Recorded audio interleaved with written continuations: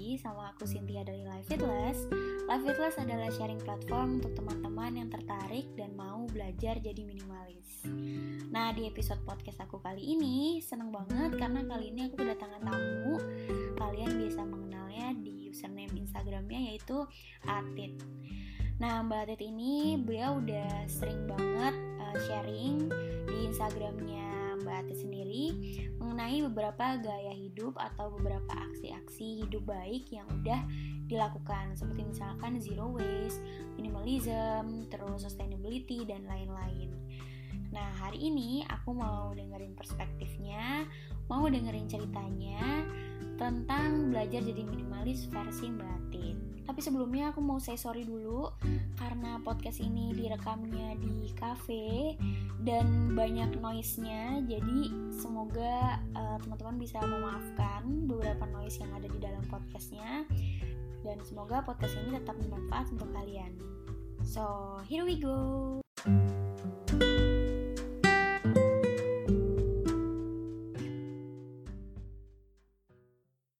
Hai Mbak Atit, thank you banget udah ada nih sama aku buat ngobrol-ngobrol soal belajar jadi minimalis. Iya, halo Cynthia, terima kasih sudah ngundangnya. Walaupun aku telat 1 jam, maaf sekali. Gak apa-apa, karena aku seneng nih bisa keluar rumah akhirnya. Iya, aku juga senang.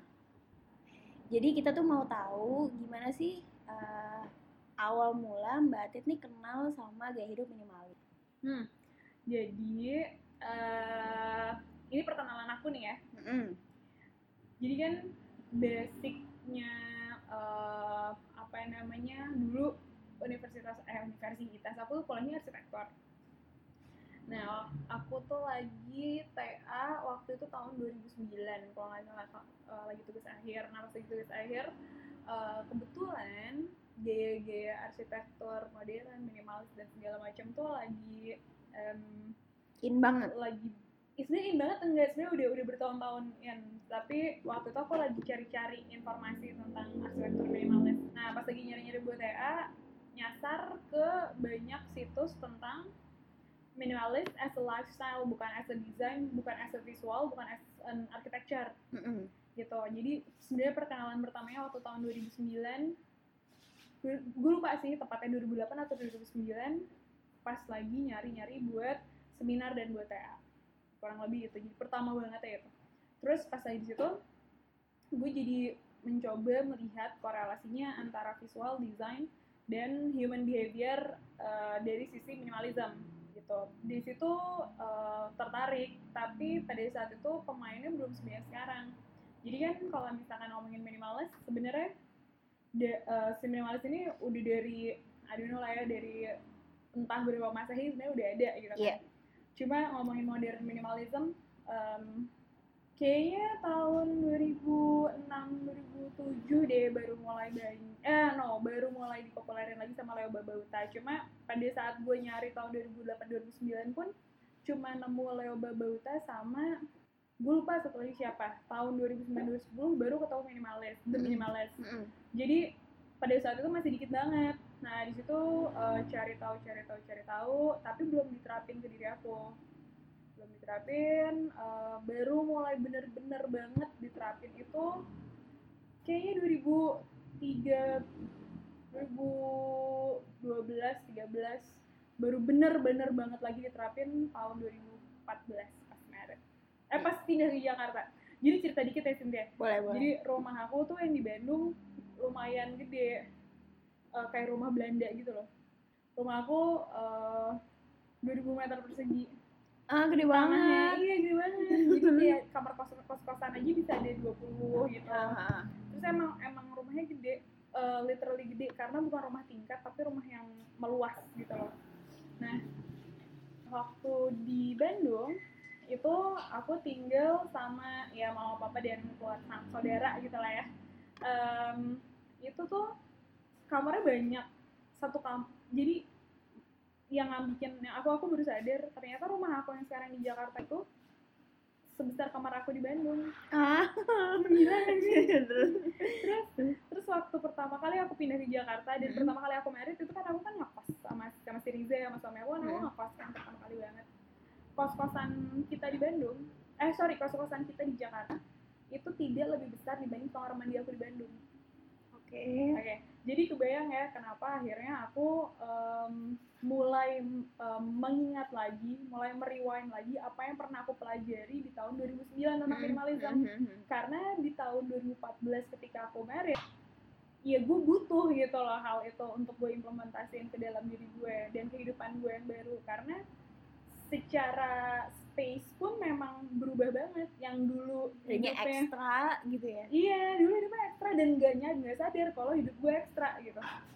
Terus ya itu ya tadi ya perbandingannya. Dulu itu kamar mandi dipakai minor kan, dipakai cuma pagi, sore ya minor banget lah. Terus tiba-tiba gue harus tinggal di situ berdua sama Riza, berbagi dengan semua barang-barang. Itu ukurannya jadi kamar gue plus kamar mandi tidak lebih besar dibanding kamar mandi gue di Bandung, ibaratnya gitu lah. Jadi awalnya kenapa akhirnya gue menerapkan dan perkenalannya itu. Berarti emang karena tuntutan space ya sebenarnya. Awalnya banget tuntutan space. Terus awalnya banget memang udah tertarik sebenarnya. Terus ada tuntutan space. Terus gue tipikal yang gue sadar kalau gue nggak merubah bukan merubah. Kalau gue tidak memperkaya sudut pandang gue bakalan stres. Karena dari tempat yang besar banget ke tempat yang kecil banget itu kan stressful sebenarnya. Jadi ya sebenarnya mempelajari minimalis, walaupun gue pribadi tidak melihat gue sebagai seorang minimalis. Gak mulai beli kali ya? Apa? Mbak Dit nggak mulai beli dirinya sebagai seorang minimalis? Enggak, gue memang tidak melabeli diri gue sebagai apapun kecuali manusia. Jadi gue pribadi mempelajari ini adalah sebagai bentuk memperkaya sudut pandang gue. Hal pertama banget yang diterapin sama Mbak Tit ketika akhirnya gue kayaknya harus mempelajari si minimalism lagi nih. Apa sih? Hal yang pertama dipelajari adalah membuka diri, berusaha tidak judgmental, berusaha tidak skeptis. Hal yang pertama banget itu. Karena gue lebih suka ngomongin tentang strong why dibanding how. Makanya kalau misalnya ada orang yang nanya, gimana sih caranya, aku harus mulai dari mana dan segala macam, gue bukan tipikal orang yang bakalan langsung ke gimana caranya, tapi gue bakalan gimana perspektifnya, gimana caranya masuk ke pemikiran dulu gitu loh. Jadi menurut gue akan masuknya bukan pola sikap, pola tindak dulu, tapi masuk ke pola pikir dulu. Ya, gitu. Jadi kalau tadi lo tanya apa yang pertama kali gue lakukan, itu berusaha tidak skeptis, berusaha tidak apatis, berusaha observasi ini, berusaha mempelajari ini dengan tingkat emosional yang sebalance-balance-nya. Ya sih, banyak banget juga sih sebenarnya yang tanya gitu ya, kayak kalau mau jadi minimalis itu gue tuh harus mulainya dari mana. Kadang-kadang tuh aku yang jawabnya aja tuh suka dan mulainya dari mana ya, karena aku tuh percaya kayak entah minimalis atau zero waste segala macam itu tuh nggak ada saklek ukuran kayak lo tuh harus mulainya dari sini, lo harus mulainya dari step ini segala macam. Karena baik lagi aku juga percaya kayak minimalis atau zero waste segala macam itu tuh sebenarnya tuh intinya tuh dari mindset kan. Ketika lo kenal mindsetnya, ketika lo udah paham segala macam, lo tuh bisa dengan mudah adjust semuanya sesuai preference lo sendiri sebenarnya gitu kan. Iya, dan menurut gue ketika ada yang bertanya gitu, gue justru suka bertanya balik kayak, lo kenapa mau jadi minimalis? Gue pribadi aja nggak mau jadi minimalis gitu. Jadi gue sebenarnya kadang nggak ngerti kenapa orang mau jadi seorang minimalis dan bertanya gue harus gimana gitu kan. Kalau gue pribadi aja gue nggak mau jadi seorang minimalis. Gue pengen tetap menjadi diri gue sendiri yang mempunyai preferensi yang jelas, yang mempunyai daya pikir yang kaya gitu. Ini hanya salah satu aja dari banyak nilai hidup gue. Kalau aku sih begitu, karena menurut gue tidak pernah berpikir seorang minimalis ini lebih baik dari yang lain. Buat gue ya, gue tidak pernah berpikir seorang minimalis lebih baik dari yang lain, kecuali jika dilihat dari sisi environment. Karena being a minimalist, being orang yang mempunyai esensi yang jelas, umumnya secara kebendaan dia akan lebih sedikit. ketika secara kebenaran lebih sedikit, artinya limbah yang dihasilkan lebih sedikit juga. Itu kan dilihat dari sisi environment doang gitu kan. Tapi dilihat dari sisi yang lain, iya lo mau jadi minimalis, lo jadi maksimalis, lo mau jadi somewhere in between, lo mau jadi apapun yang diri lo saat ini, itu valid gitu. Manusia kan plural, menurut gue nggak ada masalah sih selama dijalanin dengan tanggung jawab. Benar-benar.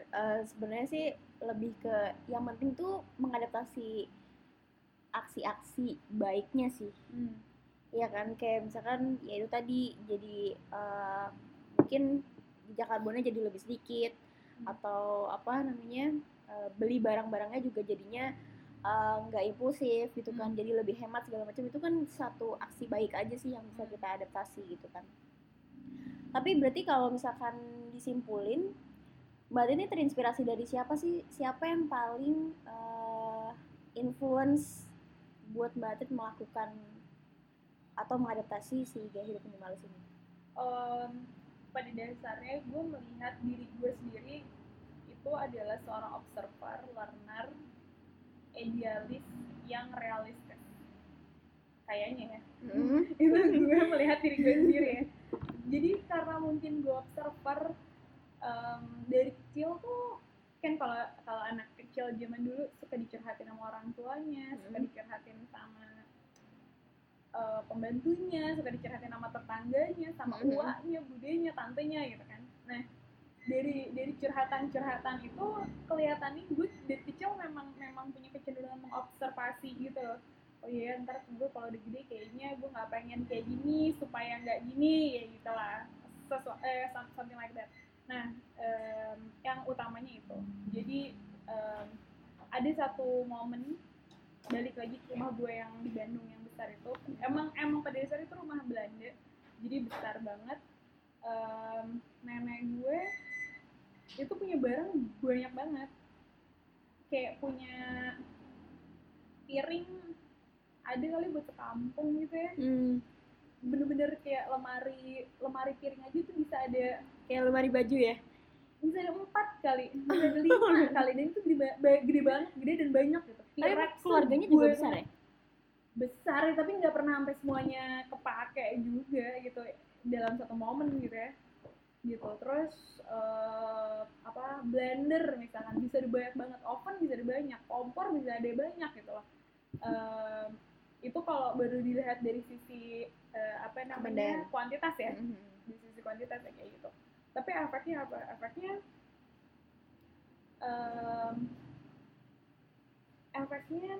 ada perasaan insecure dari nenek gue kalau misalkan dia nggak beli barang.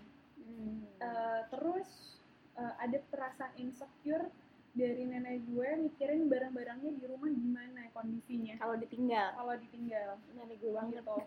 Ada perasaan insecure lagi kalau misalnya nanti barang ini gimana ya, diurusnya sama siapa ya, dan segala macam kayak gitu. Sampai ketika meninggal, ibuku lumayan stres ngurusin barang-barangnya nenek, karena yang barang ini nggak boleh dikasih ke orang, barangnya ini nggak boleh diginiin, barangnya ini harus diapain, tapi kan numpuk di rumah gitu kan, ya gitulah.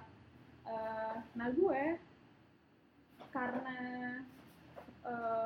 keterikatan gue terhadap benda memang nggak begitu besar, gue melihat hal itu sebagai hal yang kayaknya gue nggak pengen sih berurusan terlalu emosional dengan suatu benda yang nyampe akhirnya membuat hidup gue jadi ngurusin hal yang menurut gue nggak prioritas.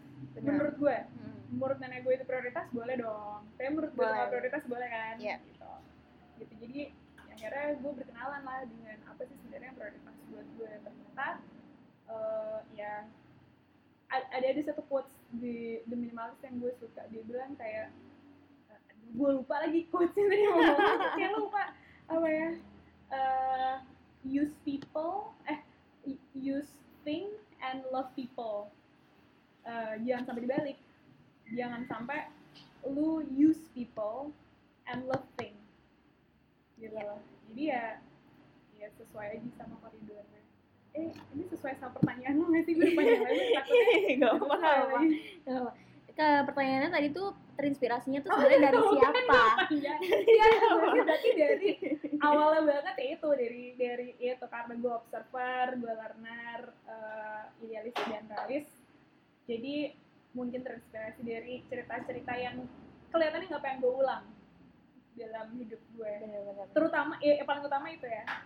Selebihnya ya terinspirasi dari Leo Babauta, ya ada dari Minimalis, ada dari gue ngeliat nyokap gue, ada gitu lah. Sisanya mix. Yang utamanya sih gitu aja dari nenek gue. Soal tadi menarik sih yang soal keterikatan sama benda terlalu emosional gitu ya. Karena di keluarga gue juga kayak gitu. Tapi kenapa ya? Maksudnya kenapa orang tua zaman dulu sampai ke nyokap juga sih, sampai ke nyokap juga kayaknya tuh susah banget gitu buat menghilangkan ikatan dia sama barang-barangnya gitu. Kayak misalkan kalau mau, sebenarnya aku tuh tahu dia tuh udah nggak mau pakai baju kondangan itu lagi misalkan, tapi tetap aja masih disimpan. Dan biarpun udah kekecilan kayak dia merasa dulu belinya mahal atau dulu dikasih sama siapa, kayak gitu sih. Dan karena hal itu juga aku juga pengennya ya udah, kayaknya pemikiran itu harus stop di mama aku aja. Aku udah nggak usah seperti itu, karena pertama rumah juga kecil, lemarinya nggak mau banyak-banyak, dan kayaknya terlalu clutter gitu. Bener sih, kayak pikirannya terlalu clutter buat mikirin kebendaan aja gitu, sedangkan hal lain juga lebih prioritas gitu kan. Lanjut soal pas mengadaptasi gaya minimalis ini. Oke, lanjut ya Mbak. Jadi saat mengadaptasi gaya hidup minimalis ini sebenarnya aspek apa sih yang paling berubah dari kehidupan seorang Atif? Aspek yang paling berubah karena gue masuknya dari pemahaman, ya jelas pola pikir dan pemahaman dulu yang berubah. Cara pikir gue, cara gue memaknai benda, cara gue berkenalan dengan rasa cukup, cara gue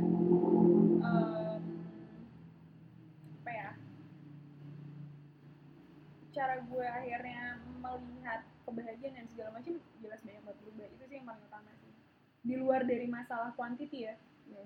Ya yang paling utama itu pemahaman ya. Pikir, ya itu sangat berubah.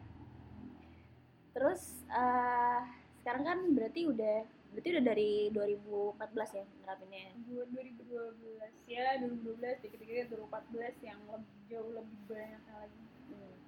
Terus ketika udah akhirnya pindah ke rumah sama suami, kosan sama suami, apa aja sih aksi-aksi minimalis yang simple yang biasa Mbak lakuin itu berarti udah di rumah udah kosan nih ceritanya nih?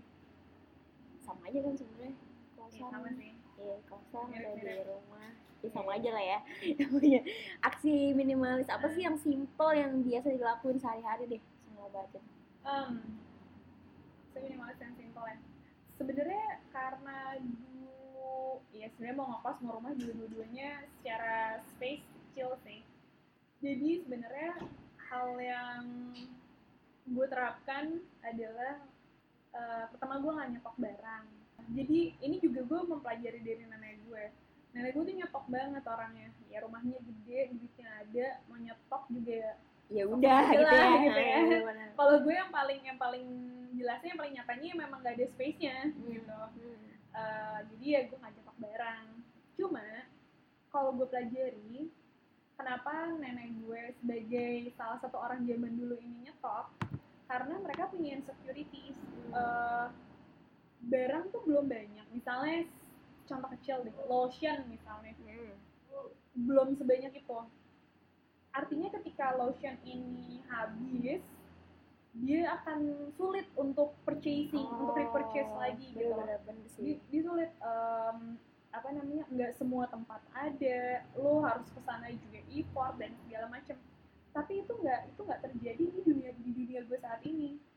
Kapanpun barang gue habis, kita bisa dengan mudah membeli itu dimanapun, kapanpun, ketika pun gue nggak bisa keluar, gue Bisa bisa online kurir lagi. online. Jadi Bener.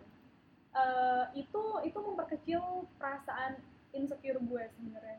Dan gue disitu berkenalan dengan perasaan insecure sebenarnya. Do I need it gitu? Apakah gue memang harus nyetok gitu ya? Beberapa hal yang memang gue harus nyetok akan gue nyetok. Tapi gue hanya akan fokus ke beberapa hal yang memang gue harus nyetok. Contohnya? Gitu. Contohnya Castile soap itu gue harus banget nyetok. Oh iya sih. Gitu. Iya. Karena Castile soap bisa gue pakai buat semuanya. Sikat odol gue habis, gue bisa pakai Castile soap. Sabun mandi gue habis, gue bisa pakai Castile soap. Terus buat cuci piring habis, gue bisa pakai Castile soap.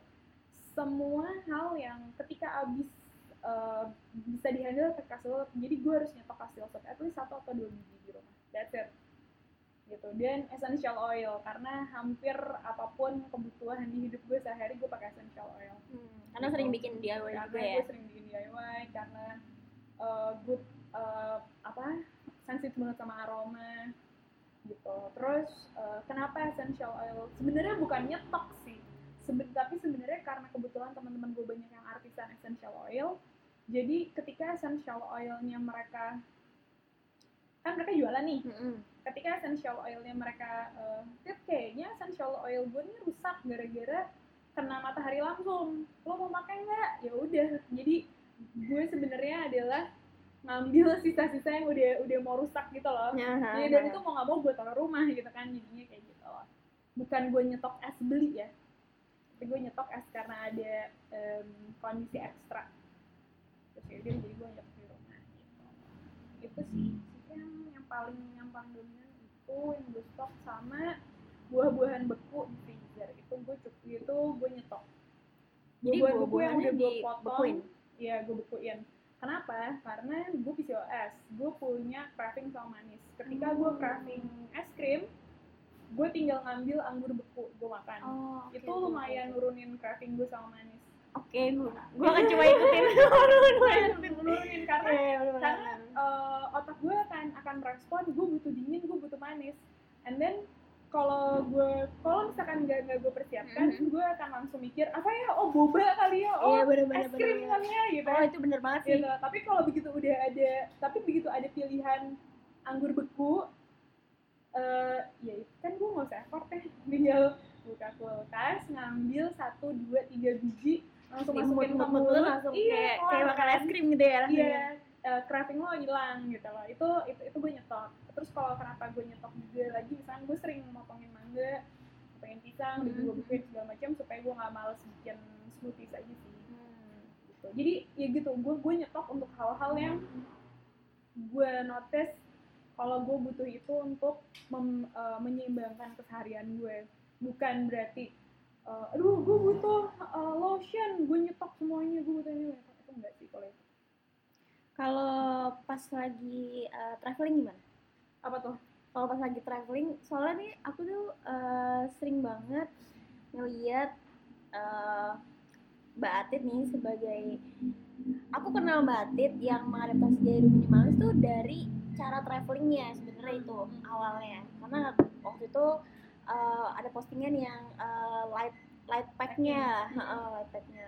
Kalau misalkan pas lagi traveling sendiri, itu Mbak Atit tuh beli oleh-oleh nggak sih? Pertanyaannya penting banget nih.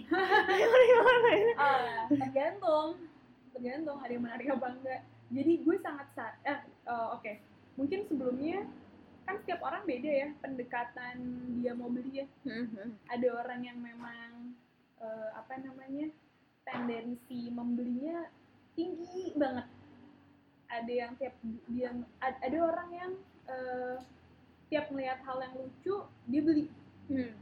Dan itu bikin dia happy.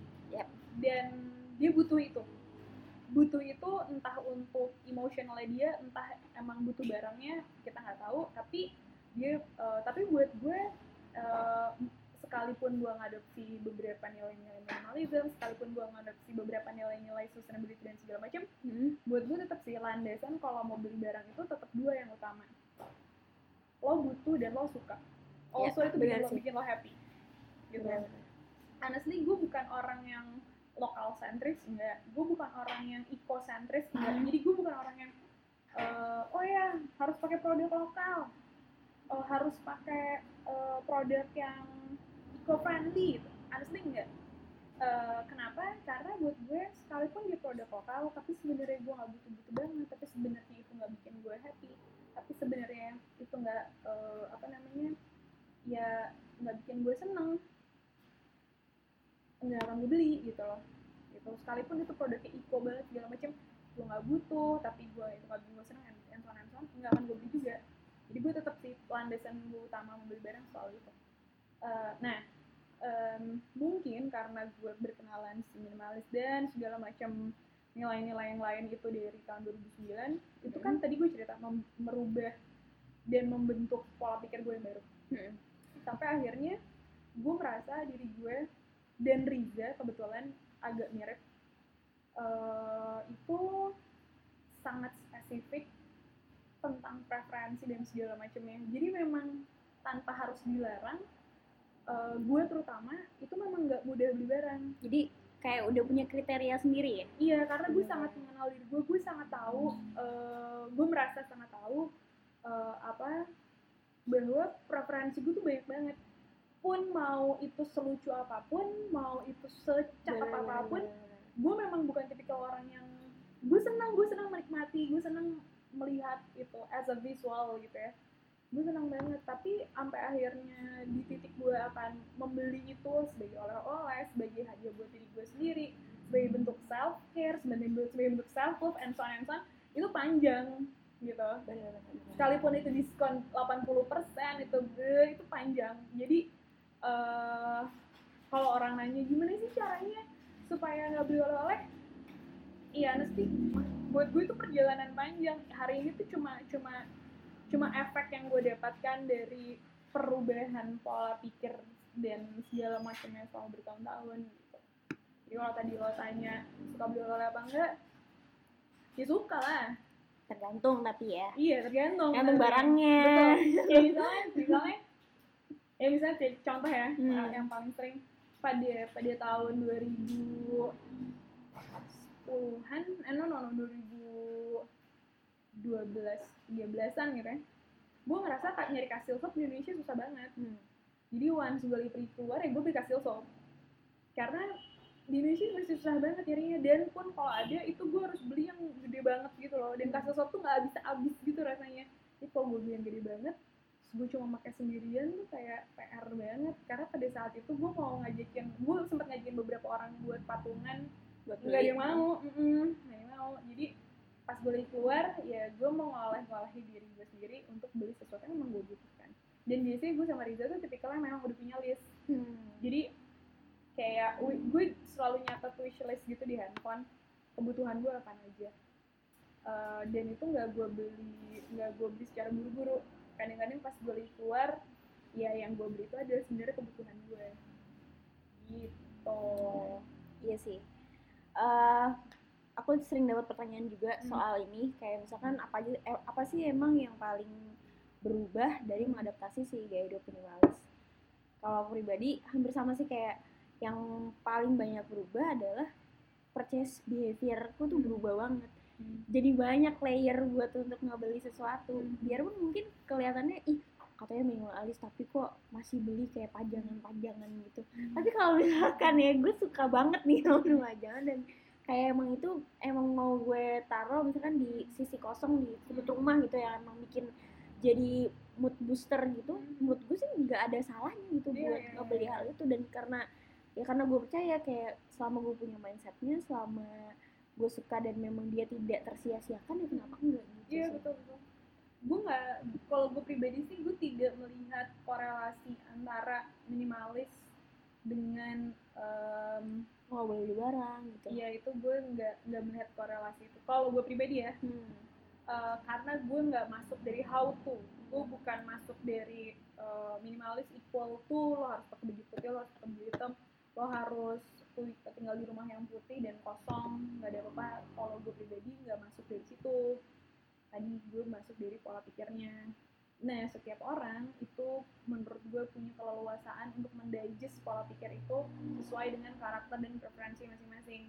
Jadi kalau ntar ada ada orang yang nerapin minimalism and then dia tetap purchasing hal-hal lucu, ya itu adalah bentuk respon dia terhadap pola pikir minimalism gitu.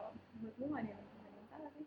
Terus, nah sekarang kan Mbak Tit nih, atau kita kan sama-sama mengandung.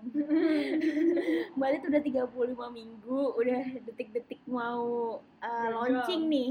Udah mau launching. Iya, mau menetas. Gimana sih nerapin si minimalism ini pada saat lagi mengandung? Kalau versinya Mbak Tit, karena versi kita mungkin bakal beda. Honestly, nggak begitu ada bedanya sih sama menerapkan sehari-hari nilai minimalism sebagai manusia. Kalau buat aku ya, aku nggak ngerasa perbedaan signifikan. Susah nggak tapi? Enggak. Kalau nggak susah nggak bakal berapa. Aku males banget orangnya. Gitu. Iya, tetap sih gue kalau misalkan konteksnya adalah tentang membeli barang, mempersiapkan kehamilan, mempersiapkan kelahiran, selama hamil aja itu gue nggak beli baju buat diri gue sendiri, gue pakai baju yang ada, walaupun jadi pakai baju itu lagi, but it's okay. Sama masih cukup ya? Sama masih cukup. Kebetulan cukup, karena kebetulan gue memang bukan tipikal yang pakai baju yang ketat, gitu. Jadi alhamdulillah cukup. Gitu, walaupun terbatas yang cukup. Gitu. Terus kebetulan gue bukan termasuk manusia yang mudah di-drive sama pasar. Misalnya nih, ini adalah susu untuk ibu hamil. Oh my god, karena gue hamil gue harus beli itu gitu kan. Gue kebetulan bukan tipikal orang yang seperti itu. Apa yang gue konsumsi selama hamil sama yang gue konsumsi ketika gue belum hamil mirip banget, totally mirip banget. Paling bedanya ya ketika kata dokter jangan mentah, jangan yang gosong dan segala macam, gue cari tahu kenapa, and then setelah nalar gue dapet kenapa nggak boleh itu dan gue approve, ya udah gue jalanin itu doang sih. Terus apa lagi ya, kalau nyiapin tentang oh iya, terus kan banyak yang kayak oh iya harus ganti skincare, make up dan segala macam. Kebetulan dari dulu skincare gue memang mostly ya natural atau bikin sendiri dan segala macam. Dan pas gue cross check ternyata itu juga bisa buat buat hamil, jadi tetap gue pakai juga. Terus dari dulu gue cenderung yang fragrance free, yang emang nggak bisa nyium aroma kan, jadi tetap pakai juga. Jadi nggak banyak yang berubah. Paling gue adalah sabun cuci itu gue berubah, karena biasanya gue pakai lerak, jadinya gue nggak bisa pakai lerak gitu. Jadi terus biasanya gue karena baunya gue nggak kuat banget tiba-tiba. Terus yang dulunya biasanya gue bikin sendiri, sekarang sempat 5 bulan awal tuh gue nggak bisa banget bikin sendiri. Jadi ada yang beberapa yang berubah kayak gitu sih. Tapi itu kan maksudnya karena gue ngerasa emang gue butuh banget. Terus tadi kalau craving something ada nggak ya? Ya jadi lebih kayak pengen ini, pengen itu. Makanan sih ya, lebih ke makanan. Seumur gue hidup tuh emang kayak gitu juga sih. Aduh, gue pengen melon deh kayaknya. Gue pengen, ya maksudnya nggak hamil juga gue kayak gitu, tapi bukan yang harus banget dipenuhin. Buat gue misalkan gue melihat benda lucu, gue suka sama benda itu, tapi bukan berarti gue harus purchasing benda itu. Bisa jadi gue suka benda itu memang untuk gue lihat, untuk gue nikmati saat itu, and then ya udah nggak harus gue beli gitu. Sama juga ketika gue craving ada saatnya ada kalanya gue cuma ngomong doang itu, ya gue pengen durian deh, gue pengen durian gitu dia aja. Tapi terus harus dibeli enggak gitu. Tapi sempat waktu itu apa ya, gue bingung. Es krim sih. Jadi kan gue sebenarnya bukan orang yang suka banget sama es krim biasanya. Tapi ada sempet kayak gue pengen es krim deh, karena si mulutnya tuh pahit terus gitu. terus udah dicoba pakai berbagai macam buah-buahan yang sebenarnya banyak banget ada di rumah, itu nggak bisa. Terus gue cuma 2 minggu sih kayak gitu. Terus akhirnya gue sempet kayak bolak-balik spesifik ke brand es krim yang gue pengen, gitu, ke tempat es krim yang gue pengen gitu. Jadi sempet kayak bolak-balik ke sana beberapa kali. Ya udah, that's it, itu doang. Oke. Jadi sebenarnya nggak terlalu banyak berubah lah ya kalau misalkan nerapin pada saat hamil sama sehari-hari. Enggak sih, enggak. Oke Mbak Ati, terima kasih banyak sharing-sharingnya, cerita-ceritanya. Semoga bisa dinikmatin sama yang dengar, biarpun mungkin banyak distractionnya. Secara kita lagi ngerekam ini di luar sih, kayak di cafe gitu, jadi sorry banget kalau misalkan banyak distractionnya. Thank you lah, semoga bermanfaat. Sama-sama, thank you Mbak Ati. Bye bye. Bye.